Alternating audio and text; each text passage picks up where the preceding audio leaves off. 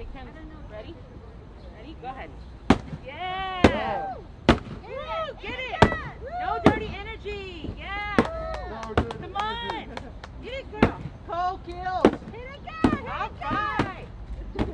Yeah! This is too strong! It's not too strong! You can do it! You're not Power! I'm doing it station! All right, let's This is Greg Harmon of Deceleration, deceleration.news. We're an online journal rooted and grounded here in the greater bioregion of San Antonio in South Texas. And we're a journal that is dedicated to responding to our shared ecological, political, and cultural crises, going to the roots of the climate disturbance while expanding and deepening the solutions that we may put in practice for the protection and creation of the commons and the well-being of all.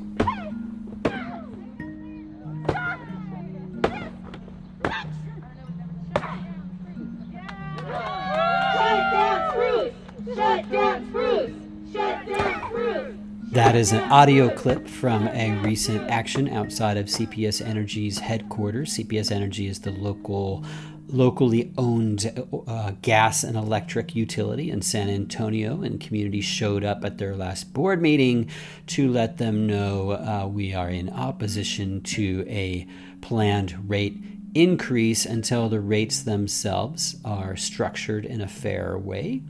And we are opposed to the return of forced disconnections for an inability to pay.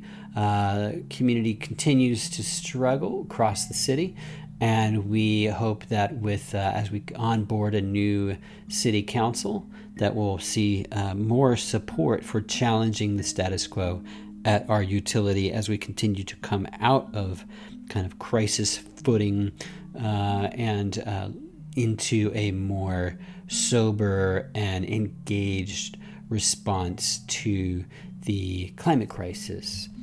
You know, the 2020s, we have to reduce emissions by 45% this decade. That's what the scientists do. One of those speakers was Darby Riley, a local Sierra Club volunteer and a longtime practicing attorney. Darby was a key architect and driver behind the Recall CPS effort to transform the governance model of our utility to resemble more that of Austin, where the city council serves as the de facto utility board. And the Recall CPS petition, it would have protected low-income citizens from unaffordable rates and disconnections, would have closed the coal plants by 2030, increased efficiency, and changed the board structure to city council control policy. After we got those signatures, CPS Energy Management got scared, and they went out and filed a lawsuit in Travis County without notice to anybody. And basically obtained the judgment in December, and nobody knew they were even in this court. And the judgment stated that this petition could not go forward because it might affect the bonds of CPS. Well, this was an illegal matter.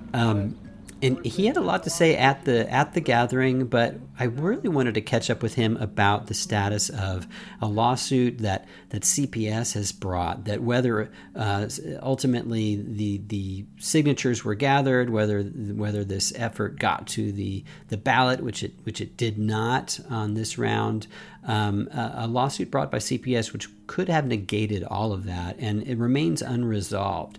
So meaning that for the people of San Antonio, the ability to challenge the elements of the city's charter, to change the way the utility functions, may be forever compromised. So he's out there fighting that fight while also carrying this message that for local leadership and for the community that there is a lot that we can do without any of these kinds of legal changes, that the existing charter allows local leadership to drive the political agenda for our utility. And at a time when, for the first time maybe ever, we had candidates elected campaigning on an energy justice platform, a climate action platform. This is kind of groundbreaking knowledge, right? And so this is something that we're hoping that these our new council members are going to be listening to, and our community overall be listening to. So Darby, from your position, what was Recall CPS about, and for you, and what made that so critical at that time? The petition was about really after many years of struggle with trying to get CPS Energy to respond to the public will. Just out of frustration, the petition was an attempt to create a new management structure for CPS and to set policies that would give us a chance to comply with the CAP and with the Paris Accords on the issue of climate change. Because if we continue on with the governance by this private, essentially a private board run essentially by staff, high-paid staff, it's like a private company that is only out for profit and is not acting in the public interest. So the petition was very wide-ranging and broad. It covered not only the governance, that is, we would change the board to the city council.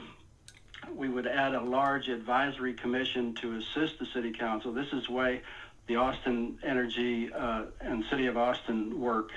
That is, they have the same basic issue of how do we govern our utility, our publicly owned utility, and they opted for the other option, which is that the city council is the board. And so what we were trying to do with this thing is to put in the city council as the board. That would give us public access and public ability to affect policy, because right now the board and the management of CPS are insulated from public opinion and desire and will. And so only recently have they even allowed people to speak at their board. And so, we've been pushing on them. And of course, recently they had just in the paper today, they're talking about all the people that are leaving CPS after the disaster with Storm Uri. So I think this is a really good time to continue with our efforts to change the way that CPS is run. Well, let me ask you, related to the recall effort. It's often cited in the press. It was a failed effort because this threshold of signatures wasn't reached by X date. But not often mentioned is the legal maneuvers that were used to head it off. Can you describe briefly for folks what CPS and or the city of San Antonio did in this case to circumvent it, to prevent ahead of it even getting out of the gate? Yeah, well, the petition got rolling with the election in November of 2020 because we had all of those polls where people were coming in droves to vote. It was a great place to gather signatures of the registered voters of San Antonio. And so we did. In just a few weeks, really, we got 70% of the needed signatures. The rest of it was going to be more difficult because we didn't have a real nice public way to get them. But we were working at that and trying to figure out how to do that when we found out that in November, right after the polls closed, and CPS got wind that we looked like we were going to get the signatures, and they actually put that in their lawsuit that they were concerned we were about to succeed in getting the signatures. They filed this lawsuit, and they filed it under the guise of protecting the bonds that are out there. They have billions of dollars of bonds out there that are approved by the city. It's the City of San Antonio bonds. CPS Energy, people don't realize sometimes, is really just an arm of the city. It's a department of the city that has been allowed to operate independently for over 70 years. And that is now lived out its usefulness, and that's what we've been working on. But in any event, they filed this special kind of lawsuit to protect and to establish the validity of their bonds. Well, nobody was challenging the validity of their bonds, and it was really a pretense to get like a default judgment, because this type of lawsuit does not require actual notice to anybody. It requires putting the notice of the suit into the newspaper. So they did put it in the newspaper in fine print in the public notices. Nobody would ever have figured that out, that they were doing that, and nobody did. And so that the time period ran after the notices, and they took a judgment on December 7th, 2020, that in essence, and they deny this, but what it did in essence was it enjoined or prevented any further action on the petition, because it said that the petition was invalid because it contradicted the terms of the bonds, and that it was, and so they said you cannot file this petition. If you get the signatures, you will be in contempt of court by filing that petition with the city secretary and demanding an election, because the court is saying you can't do that. Well, this is a transparently illegal action. Ever since 1912, the Texas Supreme Court says you can't do that. Any kind of a citizen initiative has to be allowed to play out in the election. So in other words, they can challenge it after it passes, and we certainly had good answers to all of their objections. But instead, they got a default judgment saying that the thing's invalid and you can't go forward. That's just a horrible thing to do. And in fact, the Express News called it abhorrent. And they're not exactly a bunch of liberals, especially Greg Jefferson. And so, that's what they did. And it really, for a public agency to pull that is just against. And all they had to do was notify Dee Dee Belmars or you or Terry Burns, and they know all you people, and they knew what you were doing. And so all they had to do was tell anybody, and we would have appeared in the case, as was done in the Saws case. The Saws also had a petition. They tried the same thing, and just by chance, somebody saw it in the newspaper.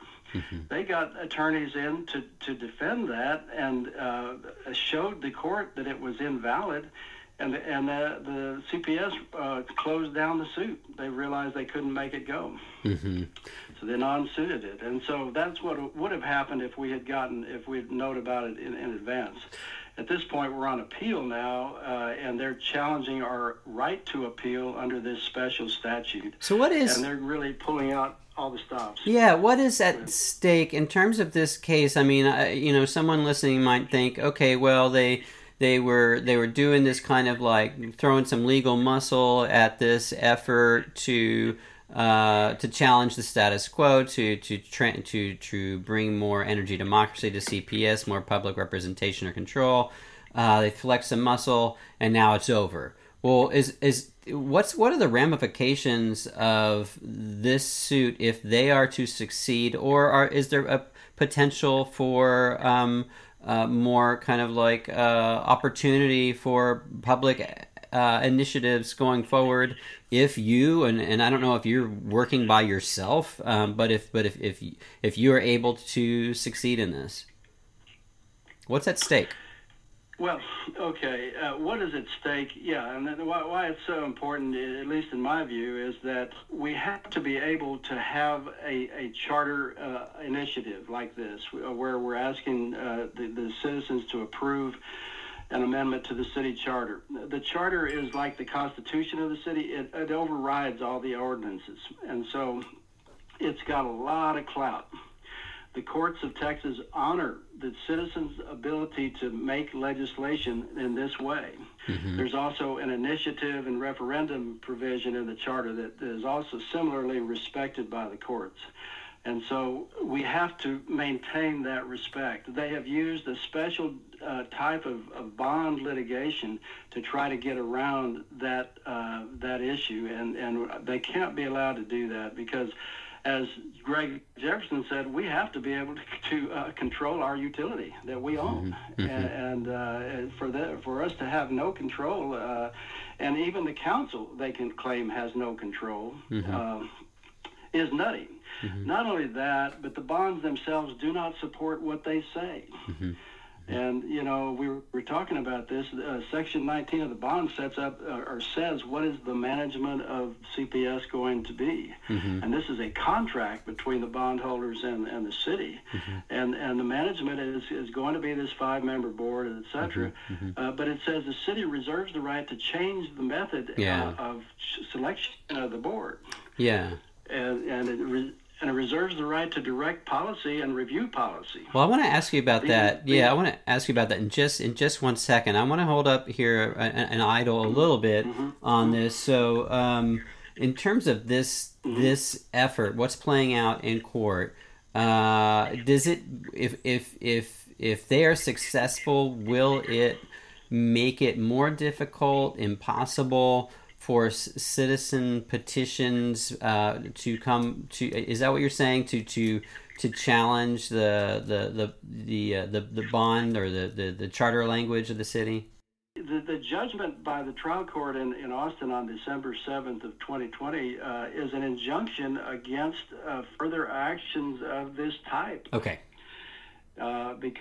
So therefore we have to undo it, and there's, even if we lose this particular appeal, which I don't think we will, but if we do, there's other legal avenues to try to challenge it, because CPS will put out, or at least the current management will. I'm very doubtful they're going to last very long. But you know, if Paula continues on the show, Miss Gold Williams, then we will have, you know, they will continue to fight any effort to reduce her power. But anyway, right now it must be challenge because it currently prevents us from doing what we want to do. Let's say in 2023 we want to put up a charter amendment. We need to clear this thing out so that we can, you know, do that with a clean slate. Okay, I wanted to make clear that number one, kind of like there no mistake that this resides there to be dealt with if there's ever going to be kind of this kind of citizen initiative petition again, or an effective one. Related to the parties, you mentioned the CEO of CPS, Paula Gold Williams. You referenced rightly that many of their top staff, their top legal staff, have been leaving CPS. There's obviously there's a lot of work to be done over there. Not only fighting the people of San Antonio, but then also fighting some of these, you know, gas companies that Paula's accused of price gouging. In the lawsuit, it claims to be, I saw in I think the original one claimed to be a class action suit, in that it was representing CPS, but also the city of San Antonio, but also the bond holders all together. Is that accurate? And also, who are the bond holders? Do we know? Well, the bondholders, you know, it's all over Wall Street. There's, you know, they're all in all the mutual funds or whatever. You know, they're scattered everywhere, and so the bondholders have not been active at all in this thing, and neither has the city. In fact, I'm not sure that the city council is aware that this suit it was driven by the management at CPS Energy, and so the reason it's called a class action is because that's the nature of the particular type of suit that they filed. It's a bond verification, bond validation suit under Chapter 1205 of the Government Code, and what it is. It doesn't call for actual notice to anybody. It's just trying to tell the public and the bondholders that the city does have authority to issue the bonds. And it's usually used when somebody comes up and says, hey, wait a minute, you can't do those bonds because you didn't get the right authorization from the state or something, okay? Mm-hmm. Some citizen comes up and does that. Mm-hmm. Well, the legislature found that was a problem because it was holding up these bonds and costing interest and everything else. And so they set up this rocket type of a suit that would allow them to verify and their authority to issue bonds. Mm-hmm. And so they're abusing that type of suit to say that this petition is threatening the bondholders or threatening the bonds. Yeah. They had no evidence at all of that. They used the Fitch rating. Yeah. The Fitch rating was critical of management, but not of they did not blame the negative outlook on the petition. They blamed it on the fact they had gone 7 years without a rate increase. Mm-hmm.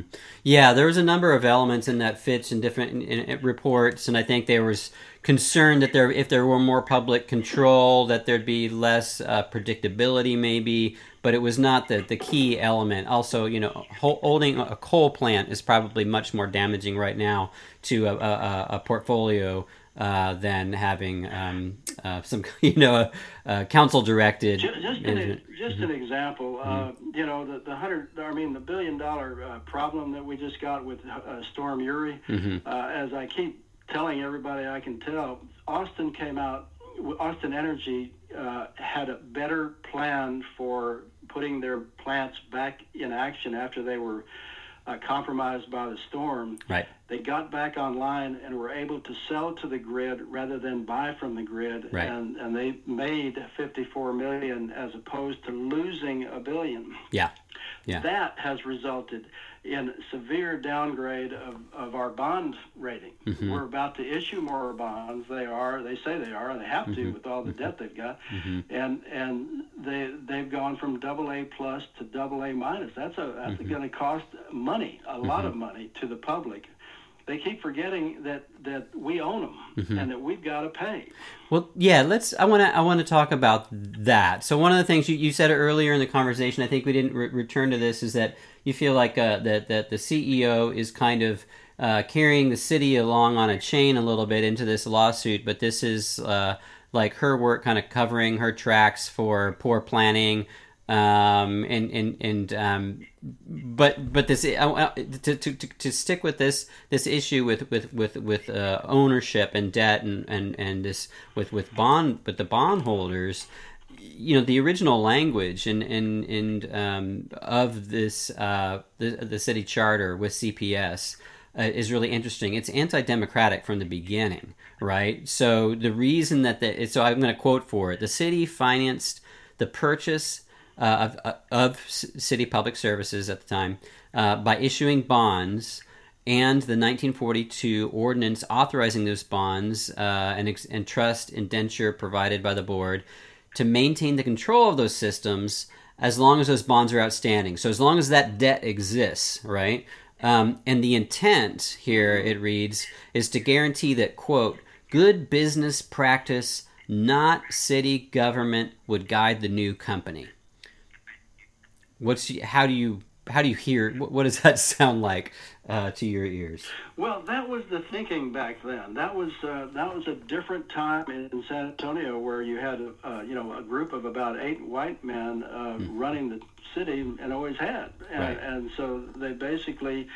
That was a reasonable position at that time, and it actually worked okay up until recently. And but in the last 15 years or so, the staff, it's gotten so big. There's 1 million customers now. The staff has gotten very arrogant about because they really are the tail that wags the dog. The city is dependent on CPS Energy for a third or almost a third of its budget. It's general funds. And that's really problematic for the council. The council is afraid of them because they dictate how they're going to get them the money. Yeah.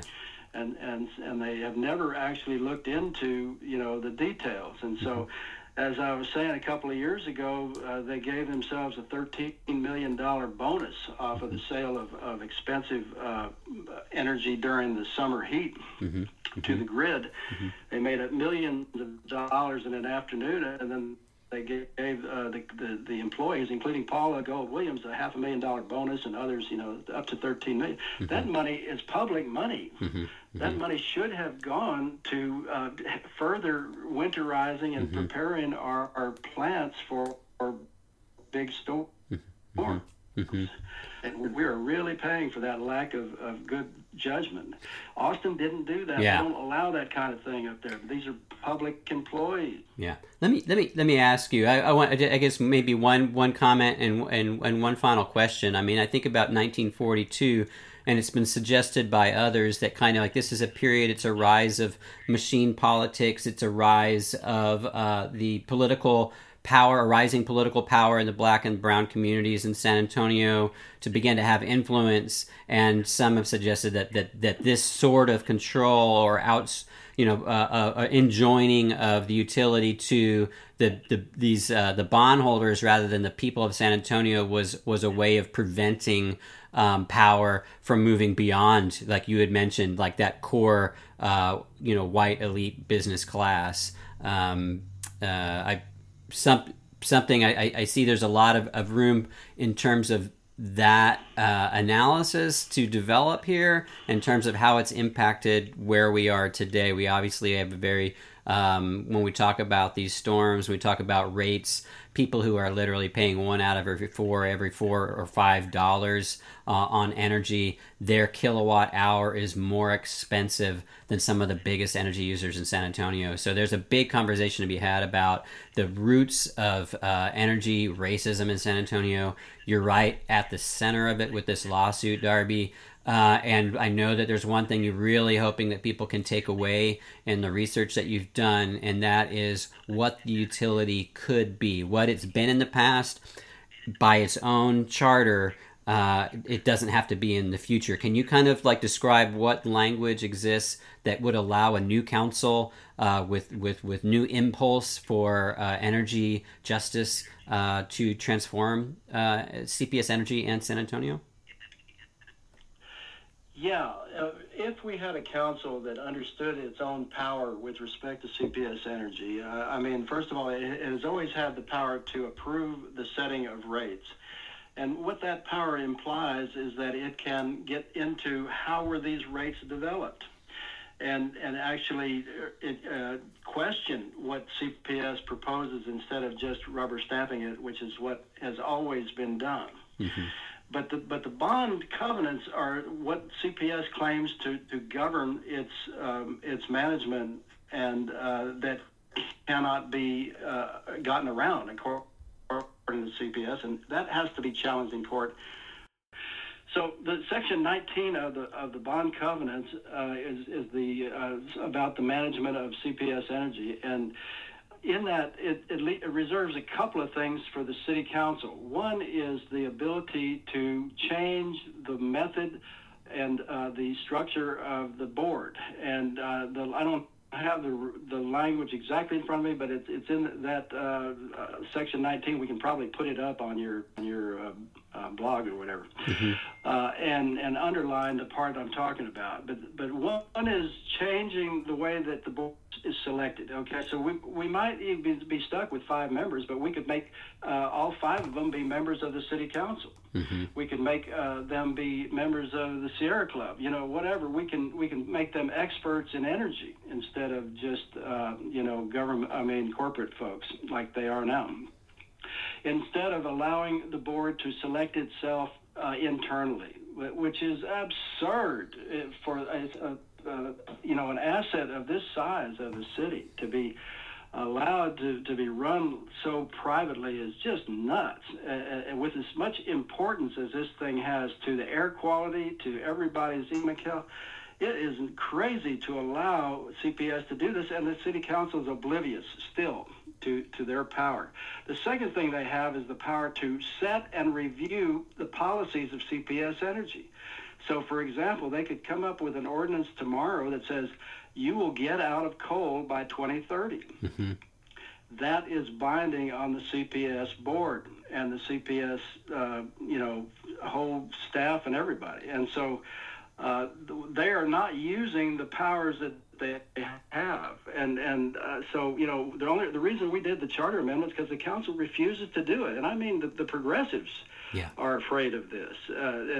There's so have the concern about the $350 million to $400 million that they get from CPS in profits that they do not want to rock that boat. That has to be done. It has to be done carefully. It has to be done expertly, but it must be done. Yeah. We have to get control. So I think that a good takeaway for onboarding council members who have some who have run, I think for the first time that I'm aware of in San Antonio, run on energy justice, on energy reform, on climate action. I'm hoping, you know, they're successful. I'm expecting a couple to be. We don't need to reform the charter. We don't need an initiative petition. There's language in here enough to be very, very clear that the political direction of the utility is controlled by the elected political leadership of the city. It just hasn't. I think the way I see it is there's these council members come in and there's little politically to gain by rocking the boat, and there's a lot of money that comes in with that, kind of like no strings attached, sort of, you know. That era is over. Those strings that haven't been attached actually were, and we're all wound up. Well, that's one thing, but the other thing... Oh, hold on. You start over there. I mean, Greg, the thing is... Yeah. Go for it. Okay. I really don't think that these council members they believe they don't have the power. Nobody's ever looked at these bonds before. They do not know the actual structure of the power over there, and I mean power in, you know, another way. And so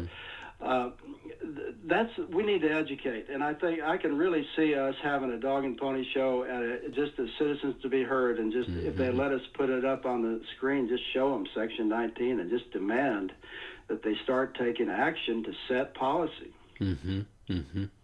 Well, any final thoughts? Because I'm going to put that up on this. Use this to encourage that direction. I like that idea. The Attorney General did just file a brief saying that while the city says we cannot appeal this type of a special action, the Attorney General disagrees with that and says that we do have the right, and so that's unusual for Ken Paxton to back us up on. But he had backed a church group back in December in the same court on the same issue, and they felt that that's a valid point. So that helps. So we're riding kind of on two skis here. On the one hand, you know, just the language of the city charter itself guiding, you know, CPS, plenty of room for council to step in and to get engaged and to bring needed reform. On the other hand, for the community to maintain and be able to wield power as a self-governing kind of body, this stuff in court still needs to play out. And you're there, and I know if folks want to support you, what's the best way for them to do that? Well, I have spent $2,700 of my own money, and the coalition had $1,000 in their fund, so I'm getting they're going to go ahead and pay me that, reimburse me that. Another of our Sierra Club members gave me $200. I'm still shy on my costs, and so, you know, I'm ready for contributions, and I'll ask my Sierra Club folks for that also. But anyway, any contributions to Darby Riley at 320 Lexington Avenue, 78215 would be welcome.